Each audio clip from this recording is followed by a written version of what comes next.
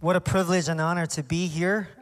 It's been a long time coming because I've been wanting to visit you. Your church is an incredible church, and I'm just so excited to be with you. Those of you who are joining online and from Kutztown, it's an honor to be with you as well. I want to thank Pastor Brian for just his kind invitation for me to be here. I know you were expecting somebody older, is that correct? That's what I heard, and me too. But anyway, how many of you know God uses unlikely people and weak people to do His work? And it's not a matter of us, but it's a matter of what God wants to do in and through our lives through His call. Amen. And so it's great to be with you, and I look forward to sharing the word here. Let's turn our Bibles to Romans chapter 8, verse 28. To 39. Many of you are very familiar with this scripture. As I read through, you're going to be like, oh, I know that one. Oh, I know that one too. There's several scriptures that are very often quoted, and I want to kind of unpack this for us this morning. So Romans chapter 8, verse 28 to verse 39. It says this, "And we know that in all things God works for the good of those who love Him, who have been called according to His purpose. For those God foreknew, He also predestined to be conformed to the image of His Son, that He might be the firstborn among many brothers and sisters. And those He predestined, He also called. Those He called, He also justified. Those He justified, He also glorified. What then shall we say in response to these things? If God is for us, who can be against us? He who did not spare His own Son, but gave Him up for us all, how will He not also, along with Him, graciously give us all things? Who will bring any charge against those whom God has chosen? It is God who justifies. Who then is the one who condemns? No one. Christ Jesus, who died, more than that, who was raised to life, is at the right hand of God and is also interceding for us. Who shall separate us from the love of Christ? Shall trouble or hardship or persecution or famine or nakedness or danger or sword? As it is written, for your sake we face death all day long. We are considered as sheep to be slaughtered. No, in all these things we are more than conquerors through Him who loved us. For I am convinced that neither death nor life, neither angels nor demons, neither the present nor the future, nor any powers, neither height nor depth, nor anything else in all creation will be able to separate us from the love of God that is in Christ Jesus our Lord." Would you say amen to that? Amen. Amen. Let's bow our heads in a word of prayer and we'll get to the word. Lord, we thank you this morning. I pray that you would speak to us. Would you touch our lives? Lord, we know that you are working supernaturally in our lives. We know that there are forces of darkness trying to hinder your work. But we are more than conquerors because of your supernatural power in us, Lord. So I pray that this morning as we take a moment to just delve into your word, I pray that you would touch our hearts, touch our lives. I pray that we would not go home the same way we came. I'm not worthy to stand here, but I pray that by your grace that you would speak life and your word into our hearts. May it pierce our hearts, that it would bring transformation. We thank you, Lord. Be with us this morning. In Jesus' name, I pray. Amen, amen, amen. I know that when I travel and they introduce me as the president of Valley Forge and I usually step up, usually they're wondering, what is he? Okay. Is he from the Far East? What nationality, what culture, what background is he? So I'm going to put that question to rest by telling you that my parents are from Korea. Okay, and so I have Korean heritage, but I don't know Korea at all. Okay, my cultural background and my understanding of my heritage is very limited. I actually grew up in Ghana, West Africa. Okay, I don't know if any Africans are here. Okay, thank you. God bless you. I'm from Ghana, West Africa. My parents were missionaries. Okay, and so all my childhood memories and experiences was in Ghana, West Africa. From there, I moved to, my parents moved us to Fort Lee, Northern Jersey, in an all-Italian town. Think about that for a moment. Asian guy, African accent, all-Italian town, Northern New Jersey. Just picture that for a moment, okay? Yes, it is hilarious. I think God has a sense of humor. Okay, from there, my parents, was doing missions work in Dominican Republic, and after middle school, we moved, of all places, the Northwest. Okay, Washington State, not D.C., State. Okay, so I went to high school 30 minutes from Portland, Oregon. I was one of 2 Asians of 600 white kids. Okay, and I still had a little bit of remnant of the African English accent. So you do the math, okay, what my experiences of life up to then was like. From there, we moved back to the East Coast. My parents came back. They were church planters at that point.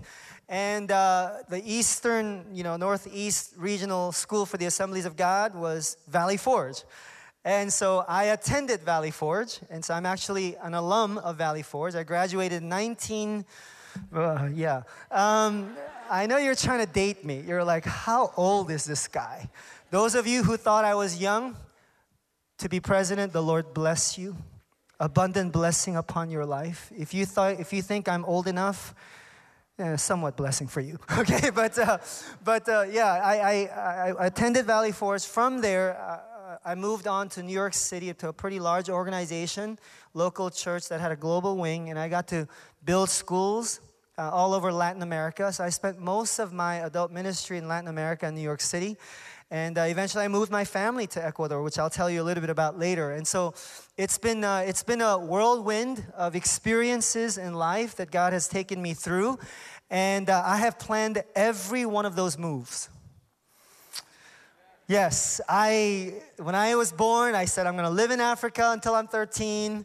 I'm going to go to Northern New Jersey for middle school. And then, I planned all of that. How many of you know that God takes you through experiences in life, locations, meetings with people, experiences that sometimes we don't anticipate or even desire to experience, but sometimes life takes us through those things.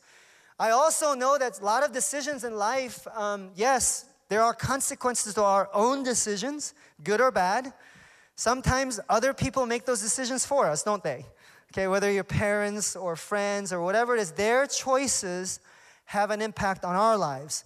But also sometimes just this broken world has a way of giving you experiences that you did not anticipate.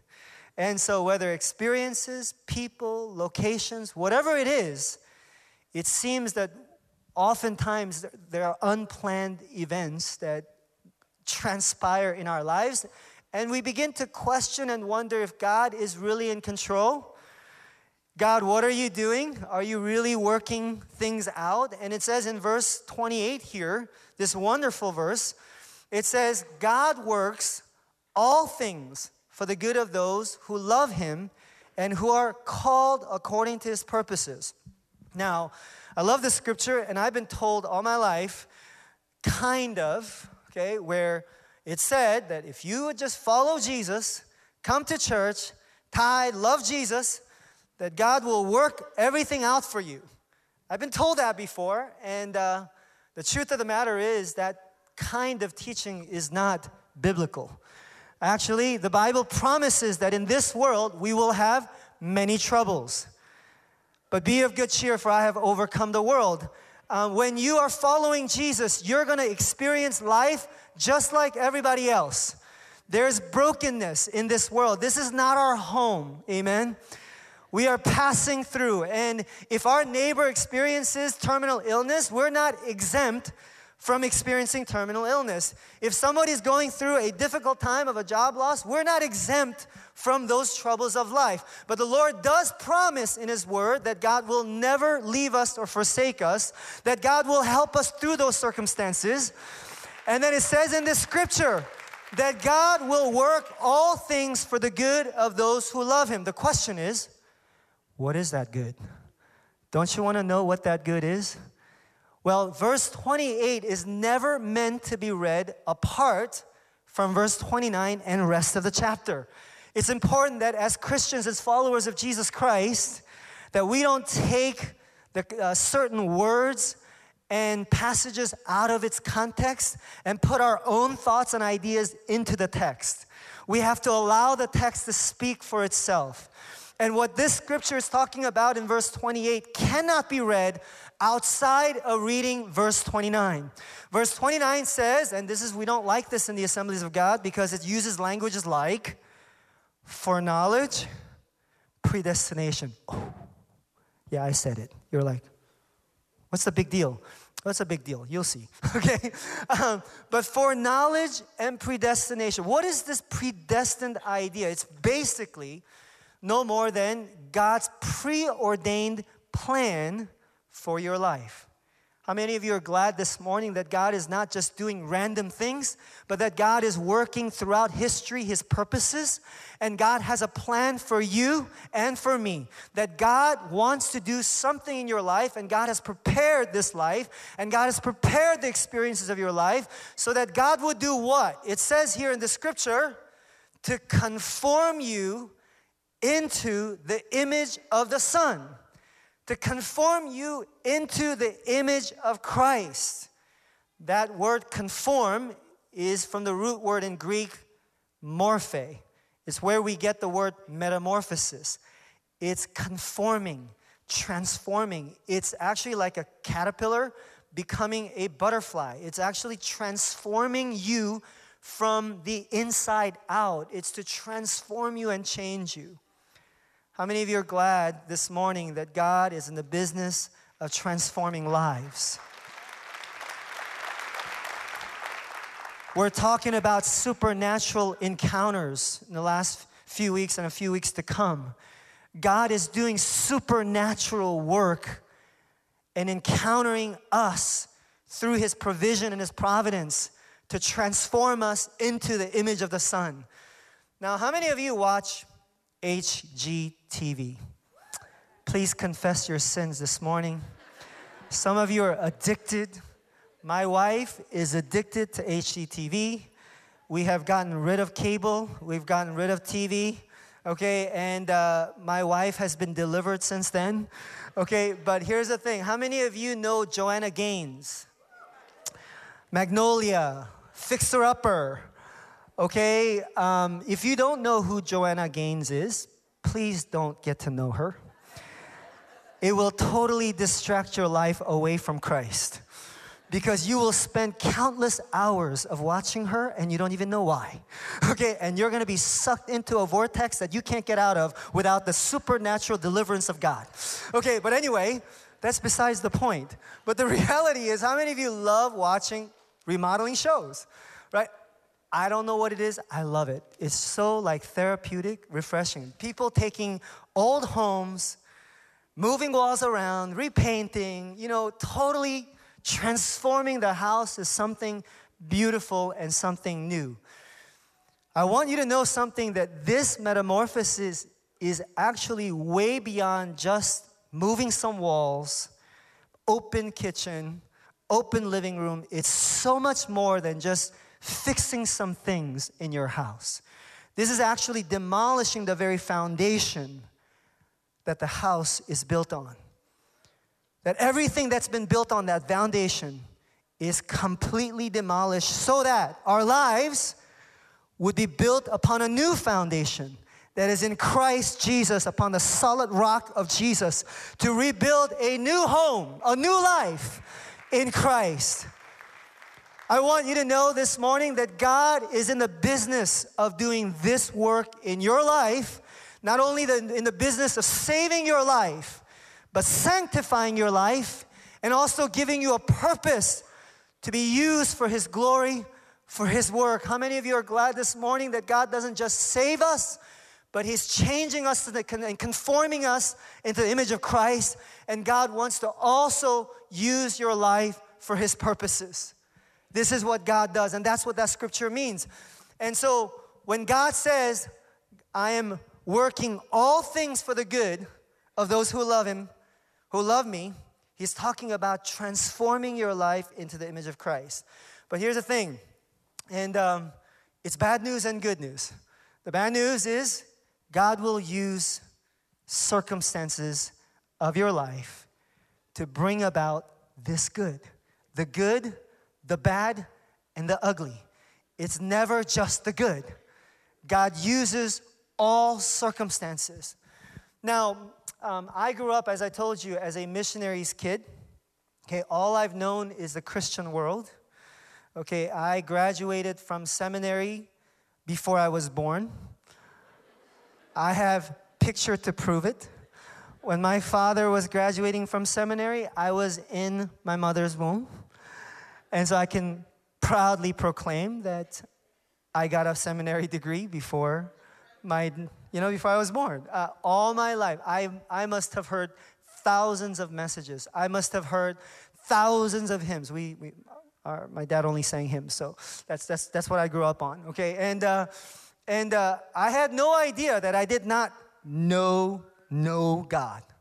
I had no idea that the love of Christ was not really known in my heart until I actually came to Valley Forge, and there's mandatory chapels, okay, and we still have it today. And I had no idea that the countless times that the speakers were coming, the power of the Holy Spirit is working in my life. In the second semester of my sophomore year, the Lord touched me in one of those chapels and overwhelmed me with the presence of God. And I couldn't move from the seat for 5 hours. I still remember it. And the Lord put me on a different trajectory in my life where I was living for Him. But back then, when I surrendered my life to God because I experienced His presence and His love, that Christ surrendered His life for me, I had no idea what my life would entail. At that point, I was thinking like, hey, I surrendered my life to Christ. God, it's going to be awesome. Okay, I was 20. I was like, my life is going to be so awesome. It's going to be great. Everything's going to work out. Everything, I'm going to marry a beautiful wife, which I did. I'm going to have a great family, great ministry. This is going to be great. I had no idea after committing my life to Christ that my father, who served the Lord for 38 years, okay, would be diagnosed with leukemia. And for 8 years, he would suffer. Now, I told you I was in a pretty large organization, 5,000 people just in the local church, and that's not including all the other congregations that we were pastoring and leading. And when you're in a big organization like this one, there are two things that are guaranteed that you will do. One, you'll spend a lot of time in the hospital. Okay, a lot of deaths, a lot of sickness, you'll see. Number two, a lot of babies. Okay, constant baby dedications we did. But the reason why I tell you that is because I've seen a lot of gruesome pain and suffering. But in all my years of ministry and life, I have never seen the kind of suffering my father experienced. And I was asking God, Lord, what are you doing? 38 years. I've seen my dad, one of the most humble servants. Firsthand, I've seen him sleeping in the jungles of Kumasi in West Africa and serving the natives. I have seen him sacrifice his life for you. And yet, this is the way his life is going to end. He passed away at age 58, losing his battle to leukemia. I had no idea that after committing my life to Christ in that chapel, that my second daughter would be diagnosed with epilepsy. I remember planting our second church in New York City, and by the way, Pastor Brian and GT was actually, you guys supported us. And I remember planting that church and having this incredible meeting, spiritually fervent the presence of God was experienced, I would come home, and then I would experience, at that point, my daughter would go into seizure, and she would not come out of it. And we had to call the ambulance, and I was holding my daughter's head, and she would just not come out of it. And I remember asking the Lord, what is going on? The more it goes, there could be some damage. Thank God she came out of it. But in that moment, I was asking God, where are you? I had no idea that I would experience it. I had no idea that after moving my family to Ecuador for business missions, I was exporting cacao beans. I had this passion for helping the supply chains, the oppressive supply chain of agro-commodities. And I traded cacao beans and coffee and different kinds of things. And coming back, we were very successful. We were doing well. God's vision was being met, and we were excited for the future. I was coming back home from the farm, and I was so tired. I had my driver, my assistant drive. He was young, inexperienced, and there was two narrow lanes, and the oncoming traffic swerved into our lane. And instead of my driver, if he was experienced, he would just slow down to give chance for that car to swerve back in, but he jerked right. And when he jerked right, he hit the only tree for 45 miles. My other assistant went back and looked and said, you can't believe this. There was only one tree at the side of the road, and it was at the exact time, going almost 60 miles per hour, you jerked, and the pickup truck wrapped around the tree and crushed the right side of the pickup truck, and it actually crushed my face. And I have actually 3 screws in my cheekbones. This is in 2013. It's not that long ago. And I lost my right eye. This is actually not my eye. It's acrylic. It's plastic. And my eye got crushed. I had a lot of reconstructive surgery back then to get right. I lost not only my vision, but vision I had in Latin America. I lost everything, my business, everything, because we had to come back to the States. I remember being in a 2-bedroom apartment with my brother, his family of 5. He was a poor youth pastor. My family of 6. I remember keeled over the other bedroom asking, where are you, God? What in the world is going on? But you know what I want to share with you? That the promises of God are real. During those times, the growth that took place in my life, of the demonstration of the supernatural encounter of God's nearness and the sovereignty of God and the lessons learned and the transformation that took place not only in my life but in my family's life, I would never trade all of those experiences. You don't have to feel sad for my dad. My dad is with Jesus. My daughter, even though she's going through some difficult times, you don't have to worry about her because we are passing through. We're going to be in eternity with Christ. As long as I'm here, no matter what I'm facing, I can face it because we know the supernatural workings of God is among us. His presence is with us. The fact that a wretched person like me would be loved by God, that God desires to transform me, is the supernatural workings of God. He is at work. Don't be discouraged this morning about what you're going through and what you're going through in life. God is with you.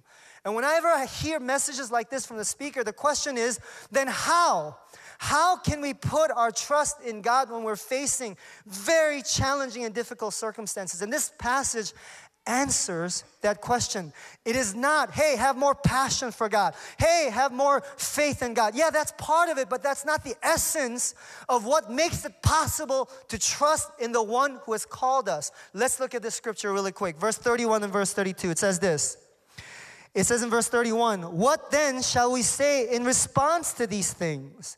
If God is for us, who can be against us?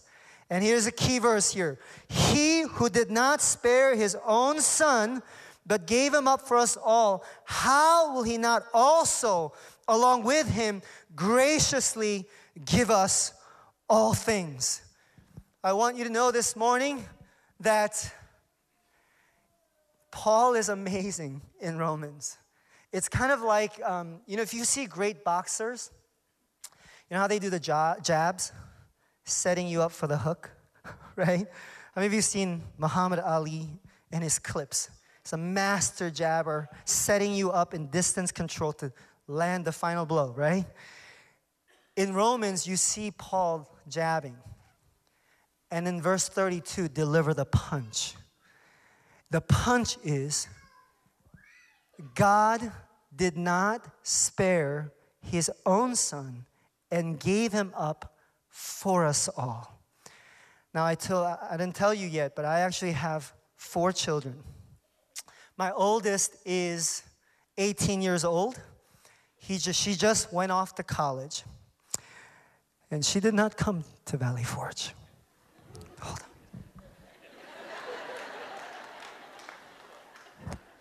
I'm sorry. My daughter said to me, Daddy, you are my principal in my grade school. You're not going to be my college president. I'm sorry. Okay, I said, all right, I respect that, okay? She went to another school. I'm not happy about it. I'm still praying. There's a window of transfer this coming January. I'm praying that she'll transfer. Okay, I'm still praying. Would you fast and pray with me that this happens? Praise God. Okay, I have a second daughter, 17, third daughter, 15, and my son is 7, okay? He was actually born in Ecuador when we were living down there. And so he actually has an Ecuadorian passport. And so when he was born in Ecuador, and if you were to ask him where he's from, he would, with boldness, tell you, I'm Ecuadorian. Think about that for a moment. Asian, American, now he's saying he's Ecuadorian. He's going to have identity issues. Please pray for him that God takes care of him. And what's amazing about him is the rest of us are really boring. Okay, my daughters, myself, we're just really boring people, but I don't know what happened. But he is full of life, full of joy. He loves people, and he literally dances wherever he goes. I think it's all the water that my wife drank in Ecuador when she was pregnant with him, but I don't know. I'm just here, okay? Hey, I do a lot of speaking in Hispanic churches just because of my connection and my affinity. And oftentimes when I'm at Hispanic churches, I always ask, hey, anybody from Guatemala? Anybody from Costa Rica? Anybody? And they're all like, raising their hand. And when I come to Ecuador, anybody from Ecuador, my son will be playing his video game. All of a sudden, he'll put his aside. He will stand straight up. I'm from Ecuador. Not only does he stand straight up, he does this. He looks around the room to see if there's any other Ecuadorians. And when he spots one, he'd be like, he would do this, and he'd be like, and then he would just go back to his game. It's the craziest thing. Okay, he's hilarious, and he's a lot of fun. He has 3 teenage sisters and a mom. You know what that means? 4 moms.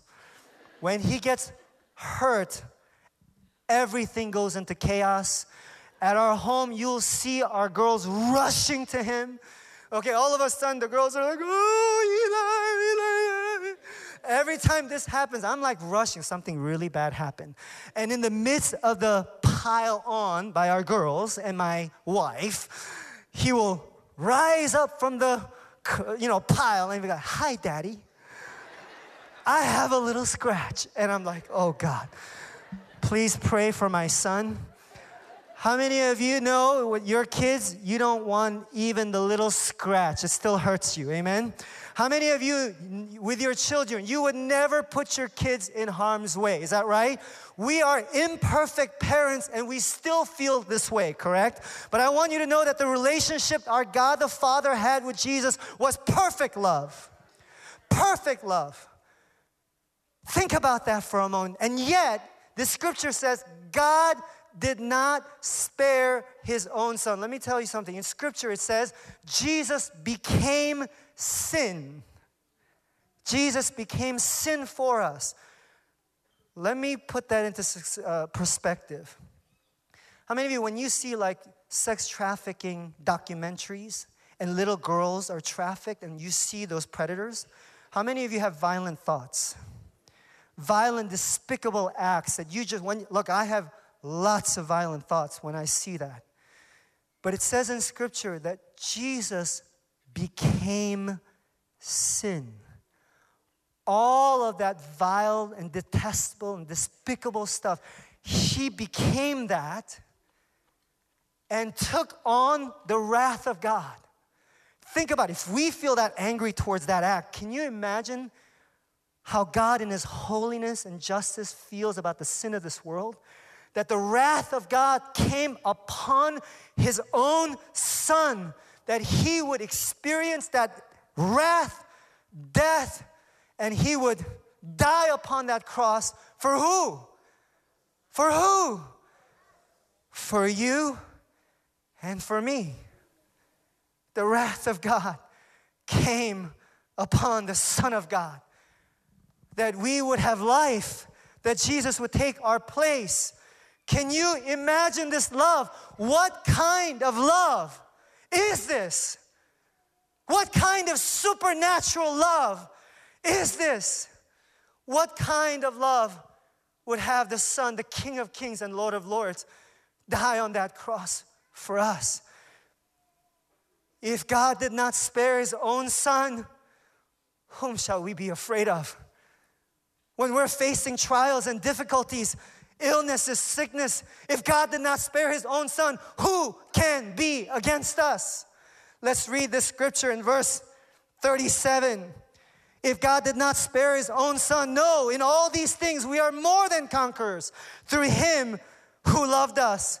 If God did not spare His own Son, for I am convinced that neither death nor life, neither angels nor demons, neither the present nor the future, nor any powers, if God did not spare His own Son, neither height nor depth nor anything else in all creation will be able to separate us from the love of God that is in Christ Jesus our Lord. Let's give Him praise this morning. Let's give Him praise this morning. He is worthy of our praise. If God did not spare His own Son, I can face the troubles, the trials of today, because He's with me. He is a good God. So whether the good, the bad, or the ugly of our lives, we know that God is working. And we can trust the one who did not spare His own Son. I don't understand this love, but I'm learning every day. And God's transforming your life and our lives to be conformed to the image of God. And so if you are in need today and you're struggling today, would you trust Him and hold fast to Him, because He's worthy of our trust. If God did not spare His own Son, whom shall we be afraid of? Would you stand with me? Let's all stand for a moment. I'm going to ask the keyboardists to come back. Would you bow your heads for a moment? I don't know what you're going through this morning, what the trials are. I want you to know this morning that God will never leave you or forsake you. He loves you. And sometimes it's so hard to understand through our own vision what God is doing. But you can trust Him. You can trust Him. We're passing through this world, and we're going to be in eternity with God. God wants to do something incredible in your life, something supernatural. And He's doing it.